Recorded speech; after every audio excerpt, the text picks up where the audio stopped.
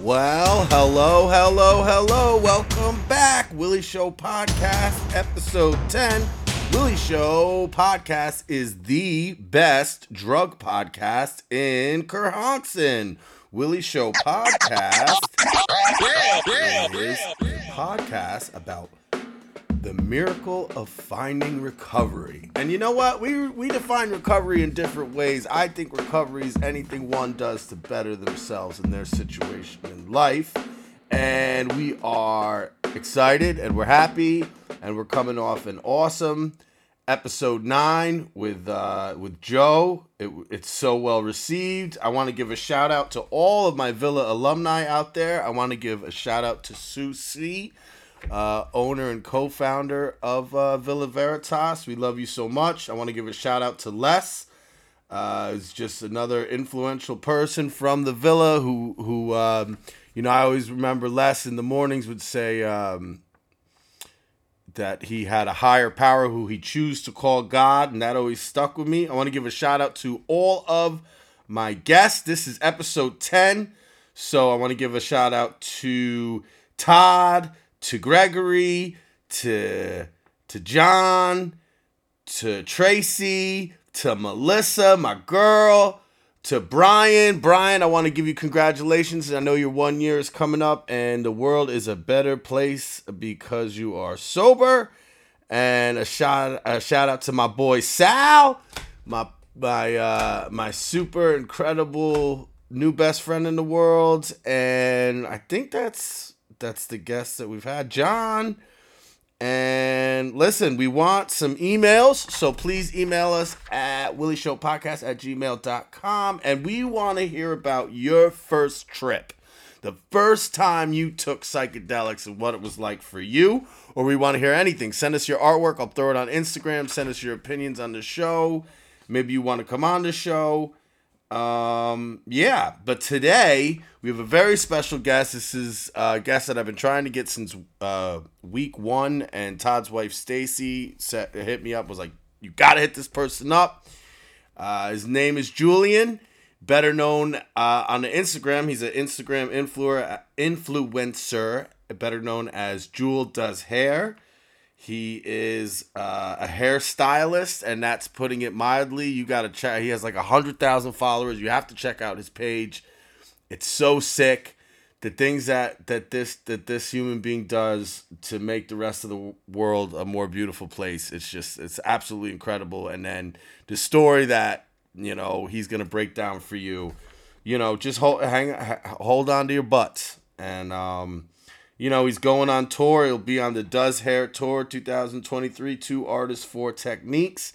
And, if you're listening, Julian, and you want to throw a little link to the Willie Show in your story, I'm not going to be mad at you, because I'd take at least one of your 100,000 followers if they want to check us out on our Instagram, at us in all your stories, Willie Show Podcast. And listen, we're going to get right into this thing. We've got exciting stuff coming up. And, once again, just another sick edition of Garbage Head Fairy Tales. I'm over the moon. This podcast has really enriched my sobriety and given me a deeper understanding of how other, just like a zest for life. Maybe that's why it's like, boom, and I get to have these conversations with incredible people. And it's all about like finding the message in our stories. And when it comes to people that have dealt with addiction, when it comes to people that have dealt with alcoholism and the stuff that we talk about, it's just so obvious to see the miracle. And I'm super stoked to be alive today, and it's Uncle Danny's birthday. We're gonna call Uncle Danny at the end of the show and wish him a happy birthday, read an email. And so that's enough out of me. Let's get right into it.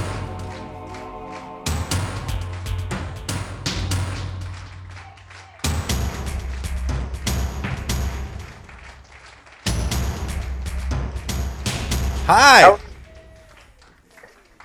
Hi, Willie. How are you? Fantastic. Thank you so much for taking this time. Yeah, absolutely.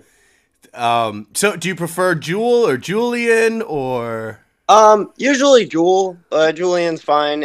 I don't care really either way. Okay, I'm like, so I prefer Willie, but just the only thing I'm not a Bill. Not Bill. I'm just not born a Bill.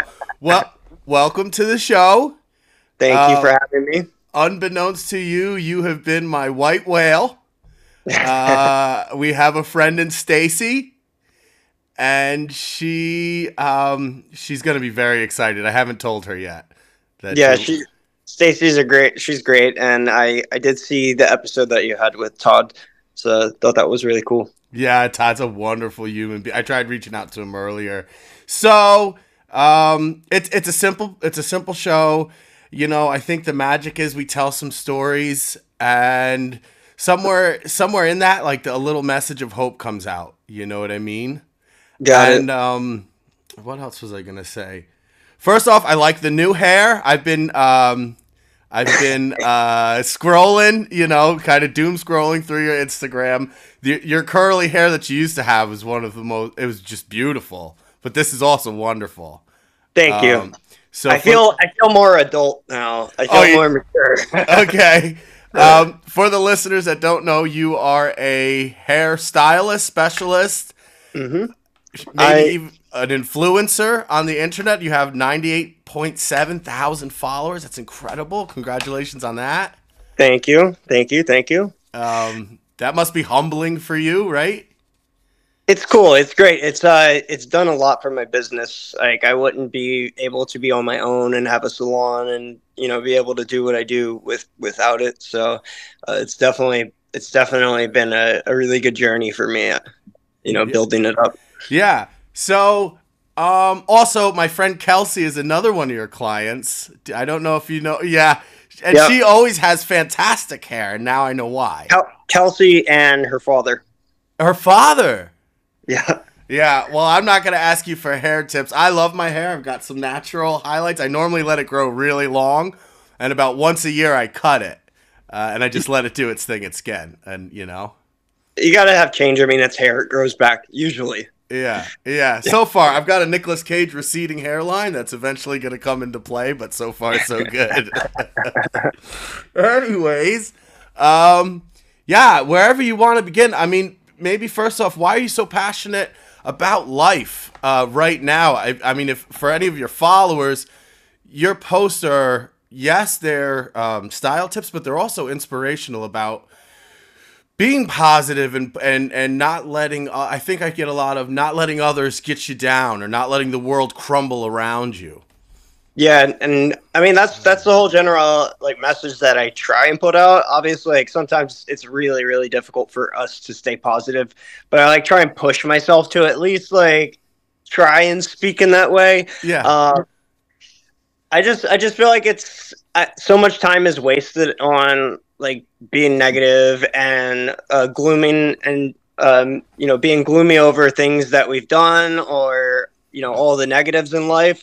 So I just find that like I don't know, it's just good. It helps everyone that's participating to hopefully feel a little bit better about life in general. And because like I always speak on my page, and I know I've gotten flack back from it because it's my professional page. But a big thing that I include in any of my classes that I do, or all of my clients, all of my followers, I talk about the stuff that I have gone through Yeah. in hopes that it'll just make me a little bit more relatable and people can see that like if this like dirty gutter punk kid who fucked around, sorry, excuse me. No, you're good. This is all in. You can say fucked Awesome, around, awesome. you can whatever. This is like a no holds barred situation. Yeah, I mean, if I could come out and be in a pretty solid place right now, I feel like most people can, and I think a lot of people just don't give themselves the time. Or something that I struggled with for a long time is I felt like I was holding myself back for a long time, and I got so Mhm. far behind where I should be. But the time always happens exactly how it's supposed to happen. So that's what I try and like tell people about. I think also I mean, I'm assuming Stacy introduced us because you must have some struggles with addiction. And I did see some of that, but I'll let you tell your own story. But like, I know for me, when I'm in the depths of like a real good 4 day, Coke bender and I'm putting, and I'm doing anything I can to escape or to just numb out, the negative self-talk is outrageous. You know, it's so real. I mean, for so long it was almost, I would walk around talking to myself completely alone, drinking and doing drugs, you know what I mean? And the things I would say were absolutely horrendous. You know, it's hard to escape that pattern when you're just constantly, like, you're your own worst enemy in your head, you know. And I think we're all that way. Like, you know, everyone, you know, people speak about, you know, people being in your way or being your competition or keeping you back. But I think the only people that are actually in our own way is ourselves. Yeah. So I think it's like taking a step back and realizing that, like, if we perpetuate that, like, negative talk and that bad self-talk, it's going to affect us in the way that we feel. And it doesn't help. Even if I do feel like a giant piece of shit. Sure. I shouldn't say that I feel like a giant shit all the time. Yeah. So let's go into it. You know, where'd you grow up? What was it like? You know, So I'm 32 years old. I've been living in upstate New York for 7 years. I originally grew up 20 minutes outside of New Orleans in a place called Slidell, Louisiana. Oh, wow. It's 20 minutes across the lake north of New Orleans and about 15 minutes from the Mississippi border. So it's definitely an interesting place. Not quite as vibrant as the actual city itself. Uh-huh. Very, very common thing growing up was, I mean, everyone I knew, the only thing to do in town, or at least from what I had experienced, was get high and do drugs. Yeah.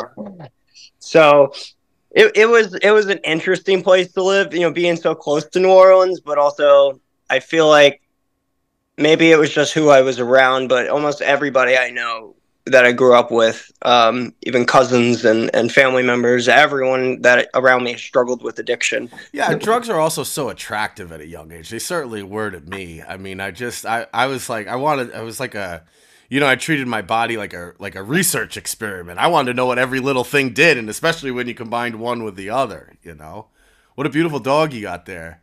Oh, thank you. Yeah. Sorry if he makes some noise. That's okay. That's okay. So what was it? What was the first love? Was your first love weed or booze or? So, I mean, I guess taking it all the way back, I can, like, kind of tell you where everything started. I remember being as young as like 2 years old and my dad giving me beer while my mom was sleeping and telling me, shh, don't tell mom. And then, you know, but I feel like it was in his eyes, it was harmless. Yeah. And, you know, I remember being 6 or 7 years old, coming home from a boating trip with my dad and my uncle, and they had gotten me shit-faced wasted. I was throwing up everywhere. And I remember my mom screaming and laying in on him really hard. Yeah. So that was like my first introduction to any kind of substance. But I didn't do anything until I was 9 years old. I went and hung out with some guys that were my sister's age, 5 years older than me. So they must have been like 13 or 14. And we got stoned for the first time on weed. Yeah. Or I got stoned for the first time on weed in the woods. Yeah. And I think it was from there that, like, I was like, this is kind of interesting. I really like this. But probably by the time I was 13, I was already drinking every day, and I had started taking pain pills, Xanax. Okay. And yeah, I was also right away. You know, by the time I was 13, I was a daily weed smoker. Loved to drink. I didn't have access to like a steady supply of like pharmaceutical meds, but it didn't matter what you had. I was down for the get down. Oh yeah, absolutely. I mean, I pretty much had problems with literally everything. I mean, I had gone through phases where I was down to the point I was huffing gasoline all the time. I've also huffed gasoline. Like, I've also huffed gasoline. I mean, there's shit that, like, now that I'm thinking about it, I'm like, why the fuck would I do that? Yeah. You wouldn't. You're not standing at the pump going, man, I could get high right now. You know, but I guess I was just attracted to being out of myself. By the time I was 15, almost 16, I had already been, you know, dabbling in, like, you know, acid, and I was doing lots of coke with my partner at that time, and My friend in this Did was you our love? freshman. Did you love acid? I did. Yeah. Ah, it's me too. That's the one. I mean, I'm good with not doing a lot of different things right now. I'm very happy. Even not smoking weed for me right now is nice because Mhm. I spent so much of my energy towards it and my life towards it. And but acid is just one. It really didn't give me a bad handshake. I know, like for a lot of people, I have a friend right now who's struggling. But acid at a young age for him was like a spiritual emergency, Mhm. and for me it was more like a spiritual experience. Right. Right. Yeah. Totally. It makes sense, and like one of the things that I still currently do, and I'll get back to like where things really Yeah. got bad for me, is I take psychedelic mushrooms. Yeah. I feel like it's the only way that I've survived this winter with depression and stuff. Sure. And I think there's a lot of I'm really grateful for a lot of the kind of the turn in in psychology right now where we're recognizing certain things as tools and medicines and ways to heal. During the end of my use, I was a tremendous garbage head, eating mushrooms, LSD, ketamine, Molly daily, mixing them Hmm. all. My favorite thing was I called it ketamolocane, where it's a little bit of K, a little bit of Molly, a little bit of Coke, and I would do that while tripping and then smoke on a DMT vape. So for me, that's not medicinal, No, not at all. That's trying to get out of your head completely. Spiritual pornography is what I call it. Yeah. So, anyways, and so I know there's still stigma surrounding it, but in the right settings, microdosing is extremely therapeutic for people, and it's stuff that I think more people should be talking about. But I'm glad the conversation has really started on a Yeah, yeah. nationwide scale. It's and I think one of the important things of this podcast is destigmatizing what it is that people think about, alcoholics or addicts or just people sober curious. It's like Hmm. I think that's why telling stories is so beneficial. So anyway, No, sorry, that's my aside. no, for sure. I completely agree. But so I guess getting back to Yeah. where all of this kind of began is my freshman year, and I remember my best friend, till this day, he's my best friend. He's back in Louisiana still. He came up to me and he's like, "Hey, I have a friend that does heroin. I want to try it. Do you want to try it with me?" And I was like, "Hell no, I don't want to try heroin. Like, no." No. And he sat on it, and then the next day he said, "Hey, I'm going to get the heroin this afternoon." And I said, I thought, I very quickly I was like, "Okay, well, I want to put in for it and try it. If you're going to try it, then I'm going to Then try I'm it." there with you. Yeah, and that began, a 13-year IV heroin addiction. Well, I tried it. let's stay there for a second. Let's stay there for a second. What kind like different regions? The heroin is completely different, especially nowadays it's a fentanyl world. But was it white? Was it like the China white that's in New York? Was it the black tar? No, when most of the heroin back in Louisiana was all like light brown heroin. Okay. Occasionally there would be black tar or white stuff, but it was typically just brown. So your Uh, first time using heroin. But you'd already dabbled in some opiate pills, right? Like oh like yeah, yeah, yeah. Vicodin, hydrocodone. Yeah, absolutely. I think my first reaction to him asking me if I wanted to try it is because I knew that this is like one of the most addictive drugs in the world, and I knew Sure. myself. Yeah. I knew myself fully going in. Yeah. I'm like, We this know is who we are. probably a terrible fucking idea. Yeah. You know, I knew it was a bad idea because the first day that he asked me, I said, "Fuck no," and And the second day, I'm throwing down. At least let me help you and throw down half. yeah, yeah, exactly. Yeah. And so I tried it that night. I remember getting violently ill. Yeah. I snorted it the first night, the 1st time Mm-hmm. I tried it, and I got violently ill. I couldn't lift my head. I was vomiting. Like, it was the worst experience that I've ever had. So it didn't feel like a comforting, warm blanket. No, it felt like I was way too high. My head was pounding, and I was dizzy. I was just so dizzy and sick. But the next day, we were at school, and he said, "I'm going to try it again." And I said, "Okay, I'm going to try it again. I just do a little bit less this time." Mm-hmm. And that night, we went over to our friend's FEMA trailer, and I shot it up. His friend was, cooking up, and I was like, "Look, if you said it's a waste to snort it, I want to do what you're doing." Yeah. And I did that, and then it was done from there. Is that your first experience with a needle? Yeah, that was my first. Yeah, and pretty much for the 13 years, everything I consumed that I Wasn't a could. needle. Yeah, anything that I could put in a needle would go in a needle. Yeah.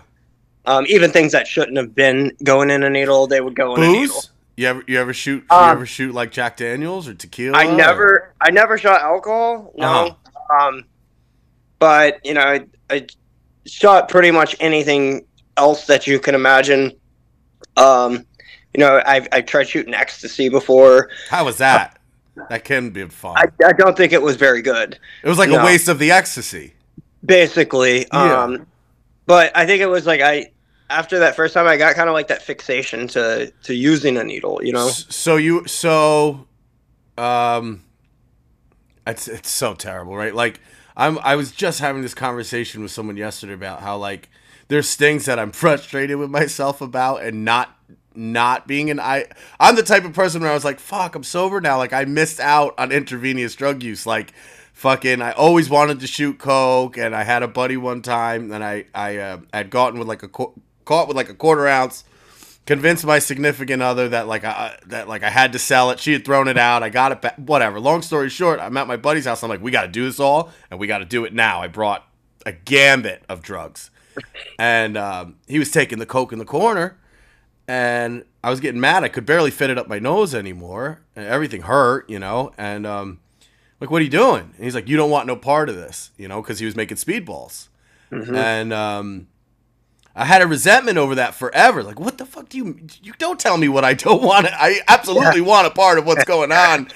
And it was funny yesterday. I was like, I should have just told him to leave the heroin out. I know that's what he was, because I could have shot the coke with him, And Yeah.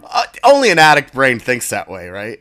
Exactly. But Yeah. you're very lucky to have a friend that wouldn't let you, because that's the one thing that I have been around so many people who wanted to shoot heroin, and I have played a huge part in a bunch of people using needles for the first time and really going off in their addiction, which I feel terrible about. But again, it's also that responsibility isn't on me, in some way. But I did help, push it.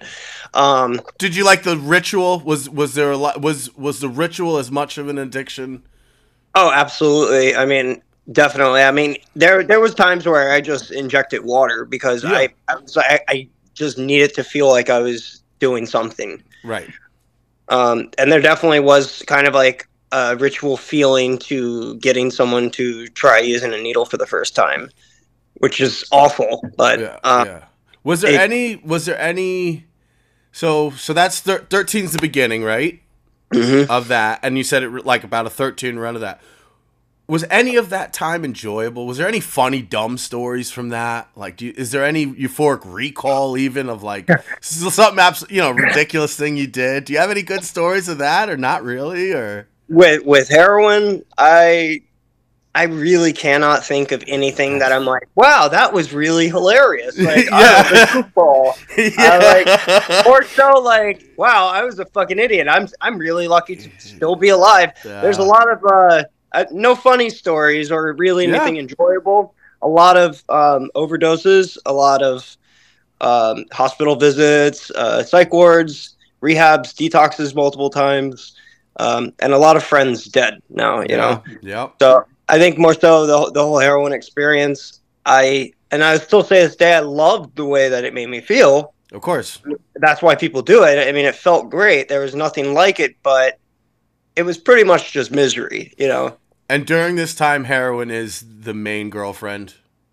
You're You're not cheating on heroin with a lot of alcohol or a lot of speedballs. I mean, I was still drinking a lot. I was shooting a lot of crack with it. Mm-hmm.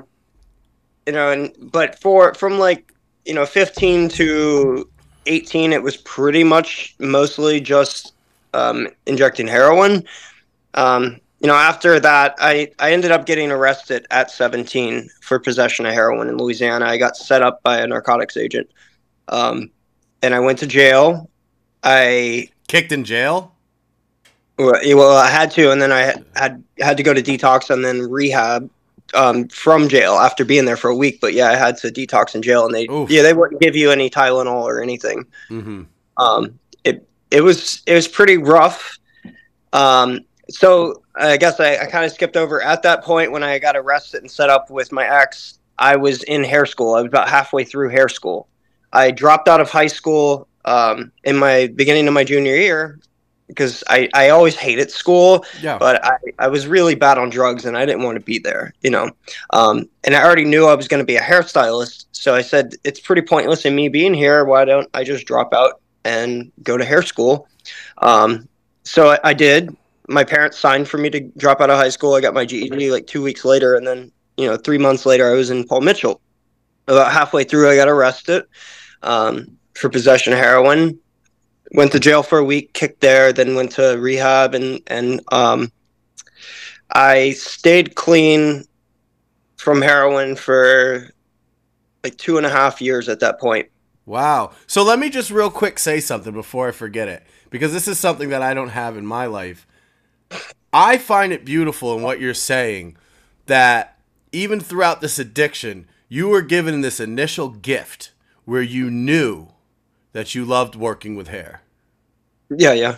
I've never been given that. All I ever wanted to be was a good husband and a good dad. So I got married when I was 20 and I had a kid when I was 19. I've never set another goal for myself since. I know. I do feel very blessed in that aspect because people are always asking me, everybody, any of my clients and people always ask, Yeah. why and when did you start wanting to, know that you wanted to do hair? And my answer was, at 13 or 14 years old, I knew that I wanted to be a hairstylist. Yeah. Um, I just think that's beautiful. I think that's and a gift. it's something that most people don't experience, and most people don't know what they want to do by the time they're 13 or 14 years old. Sure. They have ideas, but I mean, how much of it comes to fruition? Not often. So I definitely feel blessed in that aspect of knowing that I wanted to do what I do. Well, one way or the other, you're a unicorn because as little of a percentage of people there are that know what they want to do, the percentage of people that have that situation and crippling heroin addiction and then come out to where you are now. Yeah. It's wow, you know. Yeah, and it was definitely it's definitely helped shape who I am. Yeah. There's a lot to my story. Yeah. So I'd gotten out of rehab and I stayed clean for like 2 years because 2.5 years because I was on probation. I was on felony probation. I had a 10-year suspended sentence. So if I fucked Uh-huh. up, I was going to go to prison in Louisiana for 10 years. So Hard labor. fear kept you sober and the Fear, judicial system. fear was the only thing that kept me off of heroin. You could Um, drink. I drank, and at that point, I did get heavily addicted to bath salts. Oh man. And I did suffer psychosis. I was on them for about a year. I was having auditory and Yeah. visual hallucinations Oh for yeah. months after stopping. I attempted. How did you get the bath salts? So like I did a lot of bath salts, but it was always under the guise of being like having drug seeking behavior and going for ecstasy. So mine was. I remember what happened. I was smoking spice because I couldn't smoke weed, Uh-huh. and I had already gotten the okay from my probation officer. He's like, "It's legal. I can't do anything. It is what it is." So I was going to get spice at the head shop, and when I'm there at the counter, I see a little bag behind the counter, and it said Ivory Wave. And I said, "Hey, what is this stuff?" And he was like, "It's like an analog of, something that gives you energy." Yeah. And immediately I was like, "Oh, well, I'll take one of those and I'll try it." And I remember taking that little bag, going out to my car and hitting a key bump of it, and immediately it was done. I for the next year, I did everything I could to have bath salts. Yeah, it doesn't show up in your urine. It was an analog that wasn't going to be tested for. Even though the technology for testing it existed at the time, because I remember having test kits when I was going to raves and stuff. Yeah. So, that period was probably one of the worst of my life. Yeah, yeah, dark. Terrifying, like really, really scary things. Um, so I was on those, throughout probation, and I, after being on probation for like 2 years, I finally paid off all of my fines. My best friend, who's not with us anymore, she had gotten into hanging out with the gutter punks in New Orleans, on the Mm-hmm. river, and she started traveling, and she said, "I'm about to go traveling again. I'm going to go ride freight trains." And I said, "Well, shit, I'll be off probation in a couple months. I want to go with you." I ended up paying my fines, and I got let off probation early, and I started traveling. What And was that those like? it was it's definitely an experience that I'm like very fortunate I had. Yeah. It's like a one of the last of like the underground American cultures that exist. Um, it was fun. I had a lot of experience that I wouldn't trade for the world, and it also taught me how to survive if I'm on the Yeah. streets. Can you describe that scene a little bit, you know?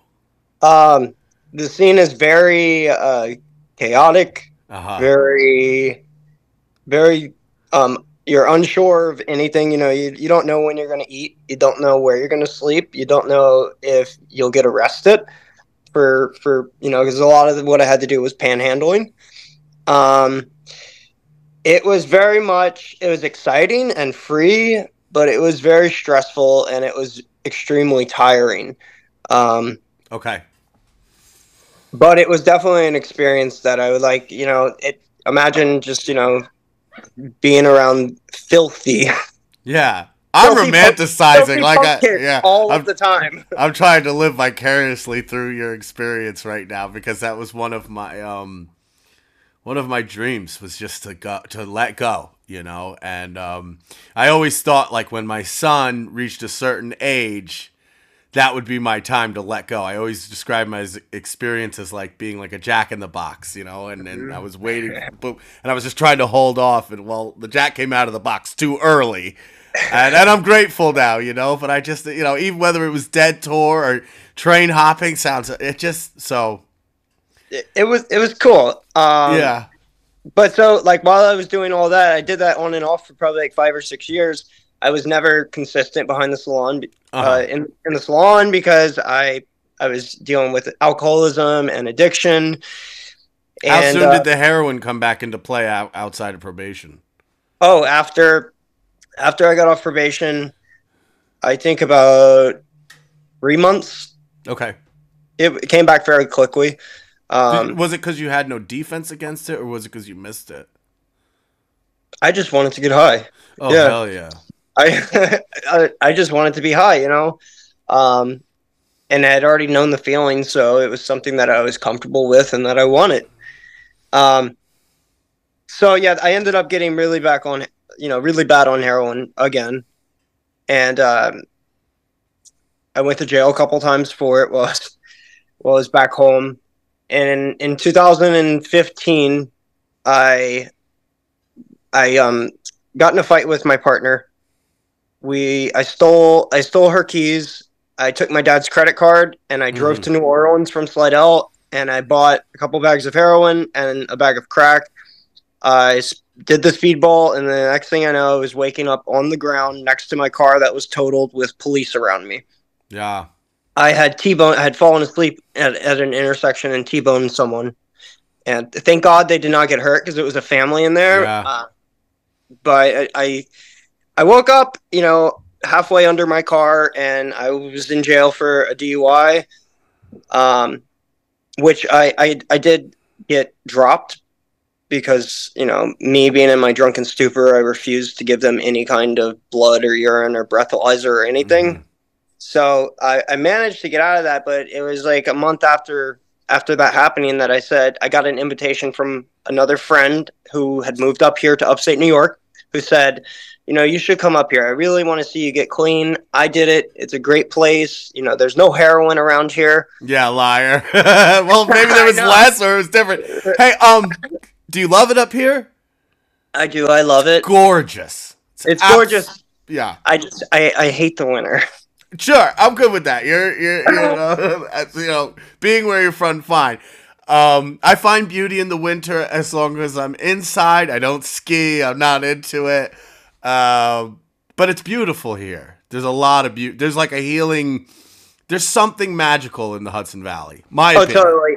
I totally agree that, and it's like something about the mountains here. Like it definitely is a magical place. Like Yeah. I want like all this winter, I've wanted to leave, but then I'm like, I don't know if there's anywhere else that I'd want to live. You know. Yeah. Yeah. But I do love it here.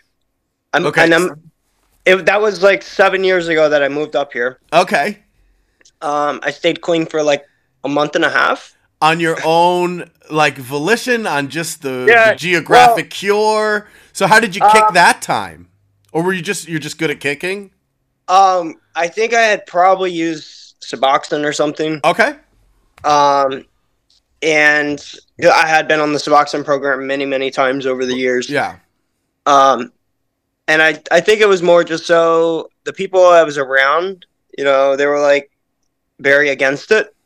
But one day, me and my ex said, I found some heroin. We can go down to Newburgh and get it. Yeah. And that was it. Then it started another. And were you on? You were able to feel the heroin regardless of the Suboxone, or how does that transition work? I had taken the Suboxone just to kind of detox off the heroin. Okay, so you didn't stay on the Suboxone. No, I mean there was times, periods where I was on the Suboxone for like 2 years, but not at this point. While I was do you think Suboxone Do you think that Suboxone can save lives? It definitely can. Me too. It didn't work for me.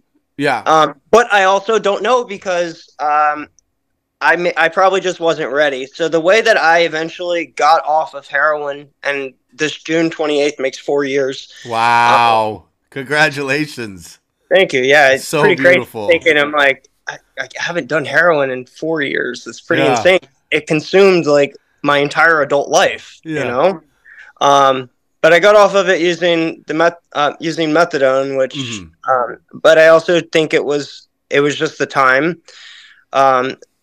So I guess I can tell you how I ended up finally getting off of it and going on the methadone was that in 2019 in April, things had gotten so miserable. I was tired. I was sick of doing what I was doing.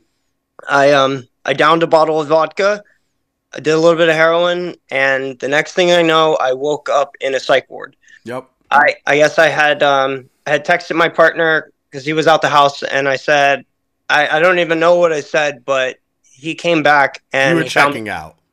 Well, I had hung myself. Yeah. And they cut me down. They airlifted me to Albany, and I was on ventilator in ICU for 4 or 5 days. And they didn't think I was going to live. You couldn't stand yourself, or you just couldn't stand to be around anymore? I couldn't stand myself. I didn't want to exist anymore. Oh. Life's hard. I know that. I know that. Hard. I know. I have a couple suicide attempts, trips to the mental institution, failed suicide attempts, thank God, and I just know that feeling. And even having my son who's 17 now, my best thinking was the world is such a better place for him if I'm not in it. Yeah.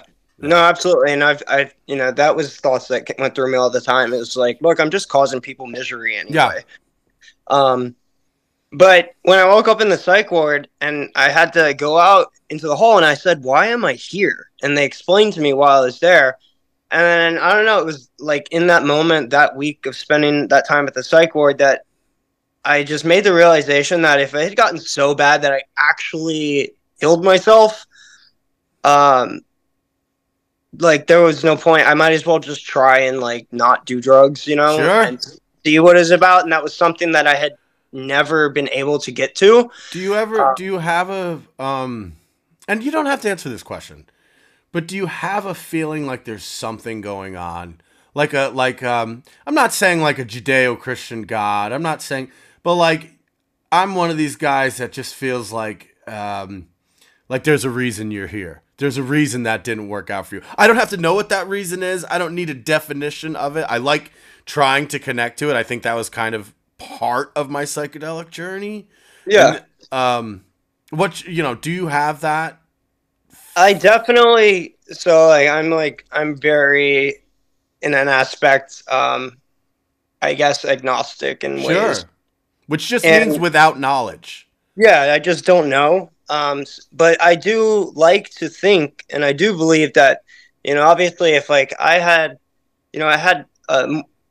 handfuls, maybe like 10 or 11 overdoses that, almost killed me, and I'm still here. I ended up in a car crash, and I'm still here.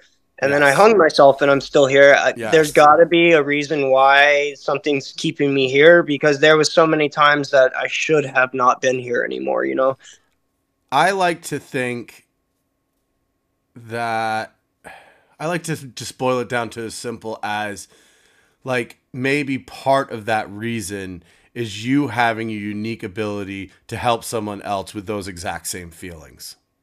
Yeah, yeah. I like to think that. That's my own personal belief in my life that it can be as simple as you have an ability to help one other person in a unique way that nobody else can. Absolutely, and I think that's why I like to be so forthcoming on my Yeah. page about the stuff that I've gone through or experienced, because I do know that it's helped at least, and if it does help at least one person, then it made a difference. But I have people message me, anytime I post about my story. I do have people message me or give me comments that say like it's helped them so much, and Mm-hmm. it's going to give them confidence in sharing their struggles. Because I very very adamantly believe that if we don't share our struggles and our actual true feelings with people, there's no way that we're able to like overcome those struggles. Right. Because I don't think we can do it by ourselves. I don't either. Like you need to have a support system, and Almost without being, anything. yeah, and if you're not being like forthcoming and honest about what's going on in your life, there's no way that anyone can actually truly be there to support you in a way that, I mean, people can support you, but you know what I mean.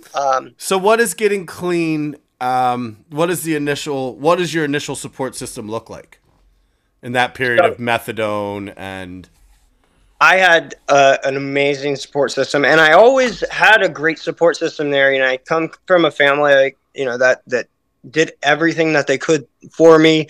They had literally put everything towards me to try and get me help. a lot of Uh, love? a lot of love, a Yeah. lot. Yeah. Um, That's where I, your love. You seem to have a loving aura about you.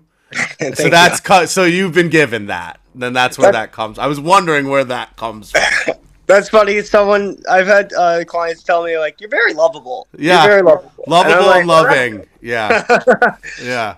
But I had a great family, and I had really good friends. All of my best friends, even the one that I had first used with, he's been clean like 5 years longer than I am. Wow. Um, him and all my other really close friends and my family, they had all been gunning for me to, get clean, and help myself. And even at one point, my best friend, who again, she's not here with us anymore, but she stopped talking to me for like a year and a half because she said it hurt her too much to have a relationship with me while I was, using.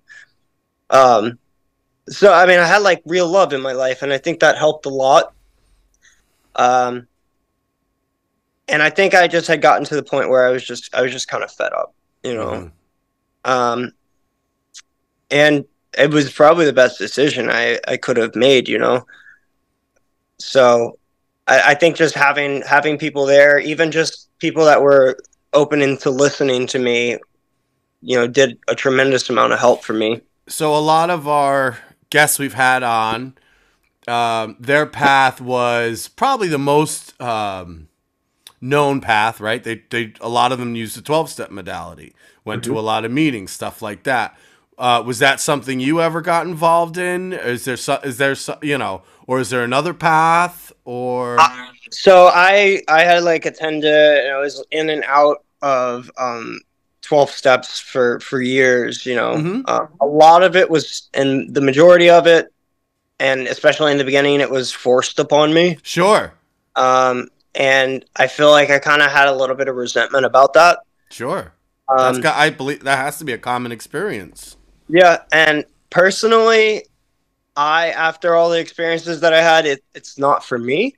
Mm-hmm. Um, but I know so many people that it works That it for. does work for. Yeah, Yeah. absolutely. And I think the biggest thing is because you have a community of people like that. Again, that That's supports. me too. I think that's the gut level of it is you went through this and something happened and I'm going through this. What happened to you? They're just the bare bones of human connection is what Yeah, works about it. exactly. Um, so I didn't once I had gotten off of heroin, I didn't do 12 steps. Yep. I did some group meetings and therapy, Yeah. with therapists. You found that helpful? Yeah, I mean, it definitely helped, especially like through the very like first year or two. It definitely helped talking to counselors and stuff because it was just a way that I can, say everything that I need to say without having to say it to my partner or Oh my yeah. mom, Yeah. Um, so I do I like fully believe in therapy. I don't currently do therapy, Me either. but I know again that works really well for people too. I think like people's paths to finding being able to stay clean can look so drastically different than other people's. I know many people that didn't use any kind of medications. They didn't use 12 steps or anything. They just did it, on their own. Are you ready for a silly question? Yeah, yeah. Did hair save your life? Did getting Okay, involved save your with hair? I do actually think that it's definitely given me a purpose. Yeah. And if I had never gotten clean, I would have never gotten to the point where I am now. Um, and I'm pretty happy with where things are going for me. I get to educate. That's something I had always wanted to do since being in hair school. I wanted to be an educator. I looked up to the platform artists and I was like, wow, that's really cool. And I always liked sharing things that I know with people. Like sharing knowledge and skills is something that I was always drawn to. So once I got clean, I was actually able to start focusing on my career for the first time. And I really honestly, I've been licensed to do hair for almost 14 years, but I kind of feel like I've only been doing hair for 4 years now Yeah. because I wasn't ever in the right space to build myself in my career. Yeah. So I'm still fairly new to it, but if I hadn't gotten sober, I wouldn't have that. So maybe, hair has saved my life. It's given me a purpose. Yeah. And how did social media get involved? I mean, how do you go from, um, you know, being a gutter punk in New Orleans, hopping trains, to having 100,000 followers? What is it about social media? Or do you just, do you have a search engine operator? Did you just? I don't, but so what it was is It's that impressive. I had social media, since I was a teenager, and I had this Instagram since like 2015 or something, but I used it as a personal thing. Sure. And I got into a conversation during the pandemic with other hairstylists, and I was seeing that, I started using Instagram more, and I was watching other hairstylists, and I was looking, and I was like, wow, these people are like doing really well for themselves through social media. And I saw that people were building their careers and making a lot of money. And money for me is always a big driving factor. Sure, why not? Why not? I love money. You like it? Not ashamed to say it. I love money and it drives me. But I said, you know what, if people are doing this, like I should at least try. And so I took a couple classes online and I just started posting. You took classes about social media online? Yeah. Really? And specifically social media for hairstylists. Really?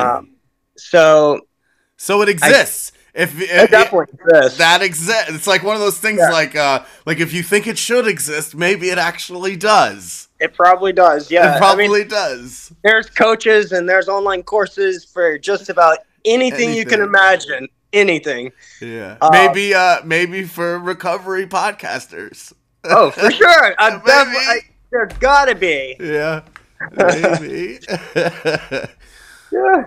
So I mean, social media has been like that part, besides getting off of drugs, that was like the other big driving factor into. Is it a dopamine? Is it a dopamine itself? It has to be, dude. Anyway, so like I don't know what you realize that you've gotten involved with me, but like you're okay because I only have about 50 to 70 people that listen to this program, but I get emails about how much it helps them, so that makes me feel beautiful. But I refresh, and if every time I get one listen on an episode, I'm like, bing, like I'm high off that shit. No, that's the exact feeling. Like it is literally so addicting. I will literally keep refreshing. And I'm like, who commented? Who many likes? Or I'll go check. And I'm like, how many people have interacted with my post that I just put up?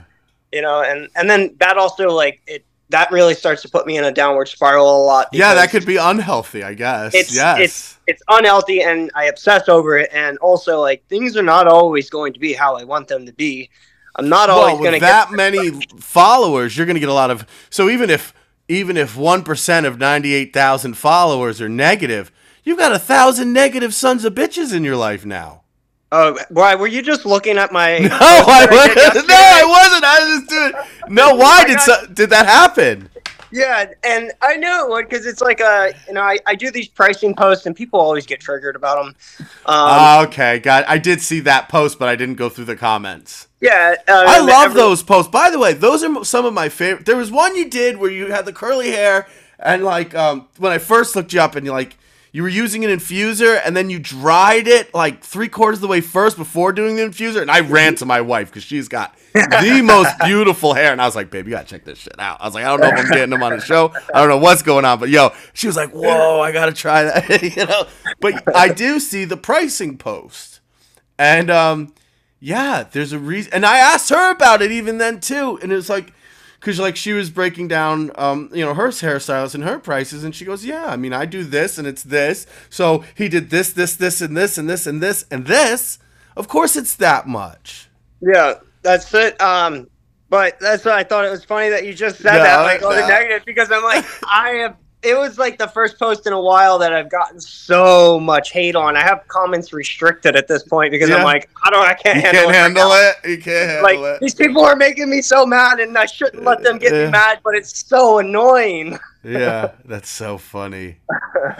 So there is a benefit to social media as far as having more business in the store? Like Instagram's not paying you for followers. Instagram doesn't pay me. Instagram does pay some people for views, but I have not been offered that. Yeah. I definitely get the majority of my new clients come through. They find me through Instagram. Like transparent, like half of my income comes from social media. Wow. So that's a blessing. That you deserve that, Well, it's great, but it's also a curse. And I was talking to my friend yesterday. I was like, sometimes I wish I could just quit doing it, but I can't because I can't afford to. Yeah. Well, it's great, that's a lie because you have the survival skills of someone that could afford to have $0 and 0 cents. You have acquired incredible, like zombie apocalypse. You're making it. You're fine. You know what I mean? Like you have survival skills. Addicts have survival skills like no one else, and you've been in, like you said, a special culture that barely exists in this world. So you could. So point being. Yeah, you need the money to grow this business, but we know the truth. You can survive off nothing.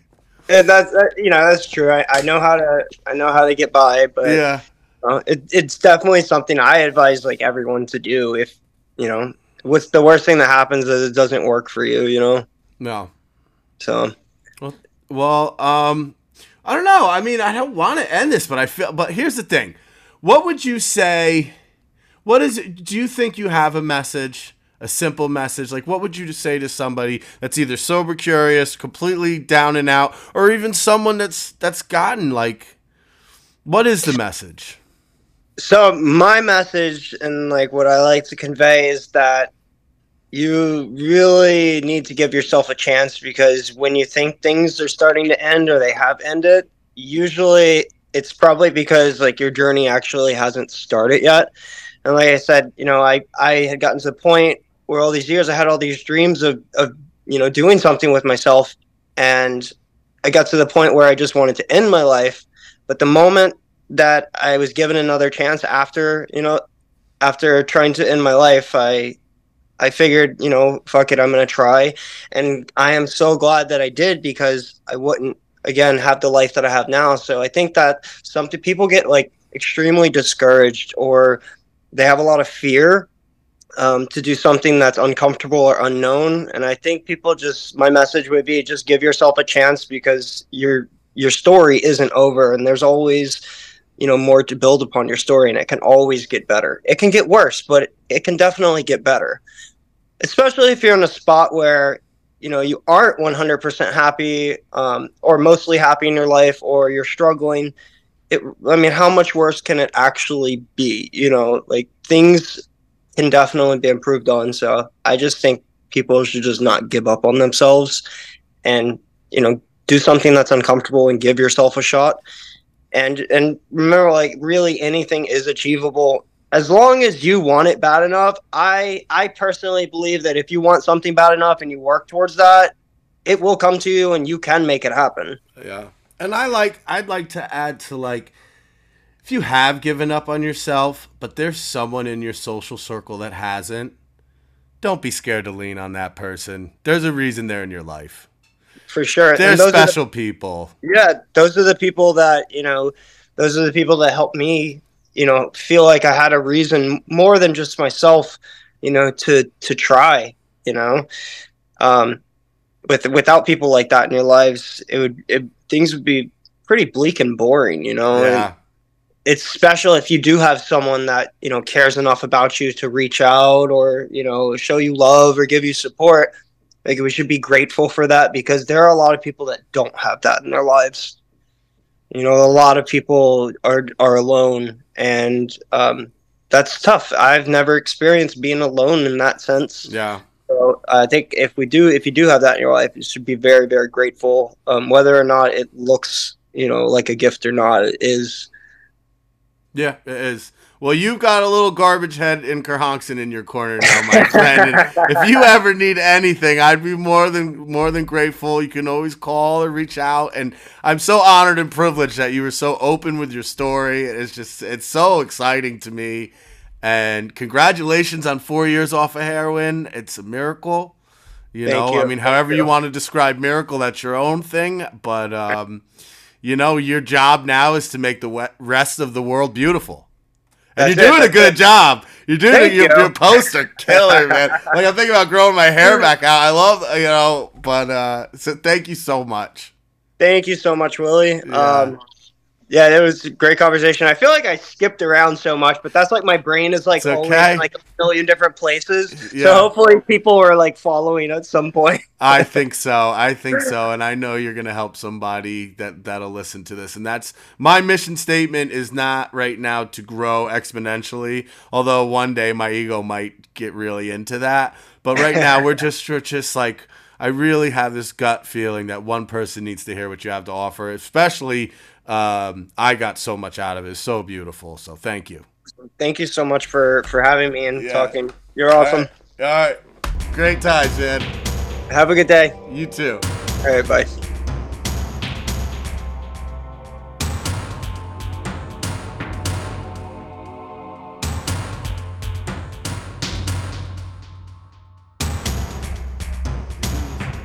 Always. Everything's always. Hello. Happy birthday to you. Happy birthday to you. Happy birthday, Uncle Danny. Happy birthday to you. Woo! Yeah, Uncle Danny. Yeah. Hello. What's up? Nothing much. What's up with you? What do you mean, what's up with me? It's your birthday. What's that? It's your birthday. What'd you say? It's your birthday, not mine. What's up with you? Just hanging around waiting for dinner. You getting fucked up tonight or what? No. You smoking some blunts? Nope. Purple haze? Nope. Listening to the Doors? No, can't say that I am. Getting some action? Don't know. Hopefully, right? One would hope. Yeah. So, you're just hanging out with the kids? Yep. Yeah. You want to read an email? I don't have a second device. You don't? I can Speakerphone it. I could. I'll call you back. I'll text you. Okay. All right? I'm calling you back. Yep. All right. All right. We're going to call Uncle Danny back.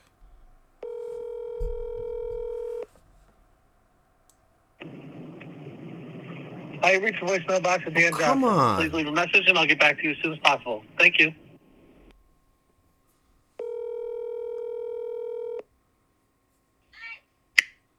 Hello. What's up? Hey. Welcome back. So, did you notice there was two voices singing to you?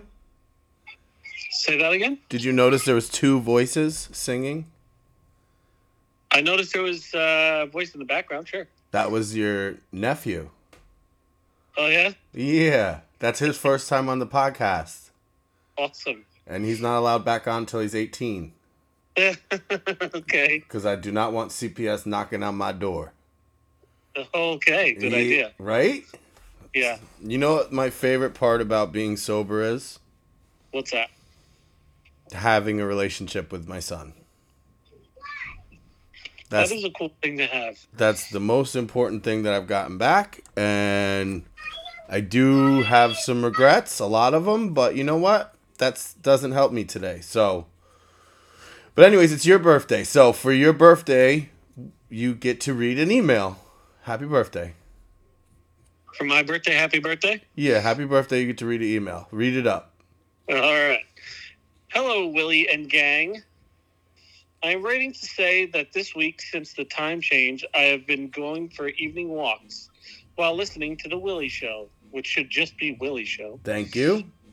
I am walking daily to help work off the weight gain from years of binge drinking. Yeah. Listening to your show on my walks has been very entertaining and heartfelt, and I do 3 miles without even noticing it while I listen. Best thing is I get home with a sense of gratification for staying sober and walking instead of going to the bar. Looking forward to my walk this evening. Best listener. No, go over the name. Come on, let's out him. Oh, what's his name? All right. Ryan from Kerhonkson. Yeah, Ryan from Kerhonkson. Woo! Woo! What do you think about that email? Another Kerhonkson listener. I love it. Yeah, it's a small community, man. It is, but it's a good community. Yeah, definitely. So, do you have any story? Do you have a story you want to share with us A story I want to share with about you. the first time you took LSD? I don't have one of those stories at all. No. No. Still surprises me every time. Yeah, I don't think I really surprised you all that much. No, you don't. I don't think I surprised your listeners either. There was a time that I was actively planning on dosing your food or drink. Yeah. Yeah, but you know what? I consider that like a weird form of rape. Psychedelic rape. So I didn't do that. No consent was given. No consent was given. And then there's been times when I've been at music shows in sobriety and I'm like, I wonder if someone would just slip a little something in my drink if I would have to start my day count over. Oh, real quick while I got you on the line. You going to come to my 2-year celebration or what? When is it? At the end of April. The end of April, 2-year celebration. I Yeah, like it. it's a Tuesday night. It's the last Tuesday, 7:30. You going to come? Yeah, if you send me a text with the date, Yeah, for because sure. all the girls in my 12-step program want to meet Uncle Danny. Oh, I very much doubt that. Oh, don't doubt it. You know what they say about getting girls in AA? What's that? That you're not supposed to. Yeah, definitely. You're definitely not supposed good job. But they say the odds are good, but the goods are odd. You like that one? Terrible. You like that, Uncle Danny? That is terrible. Yeah, well, we're not a hotbed of mental health down at the 12-step farm. Hey, what are you caught up on? Did you listen to Sal? I did not listen to Sal. And I you did not did- get to chunk it this week. And you didn't hear Joe?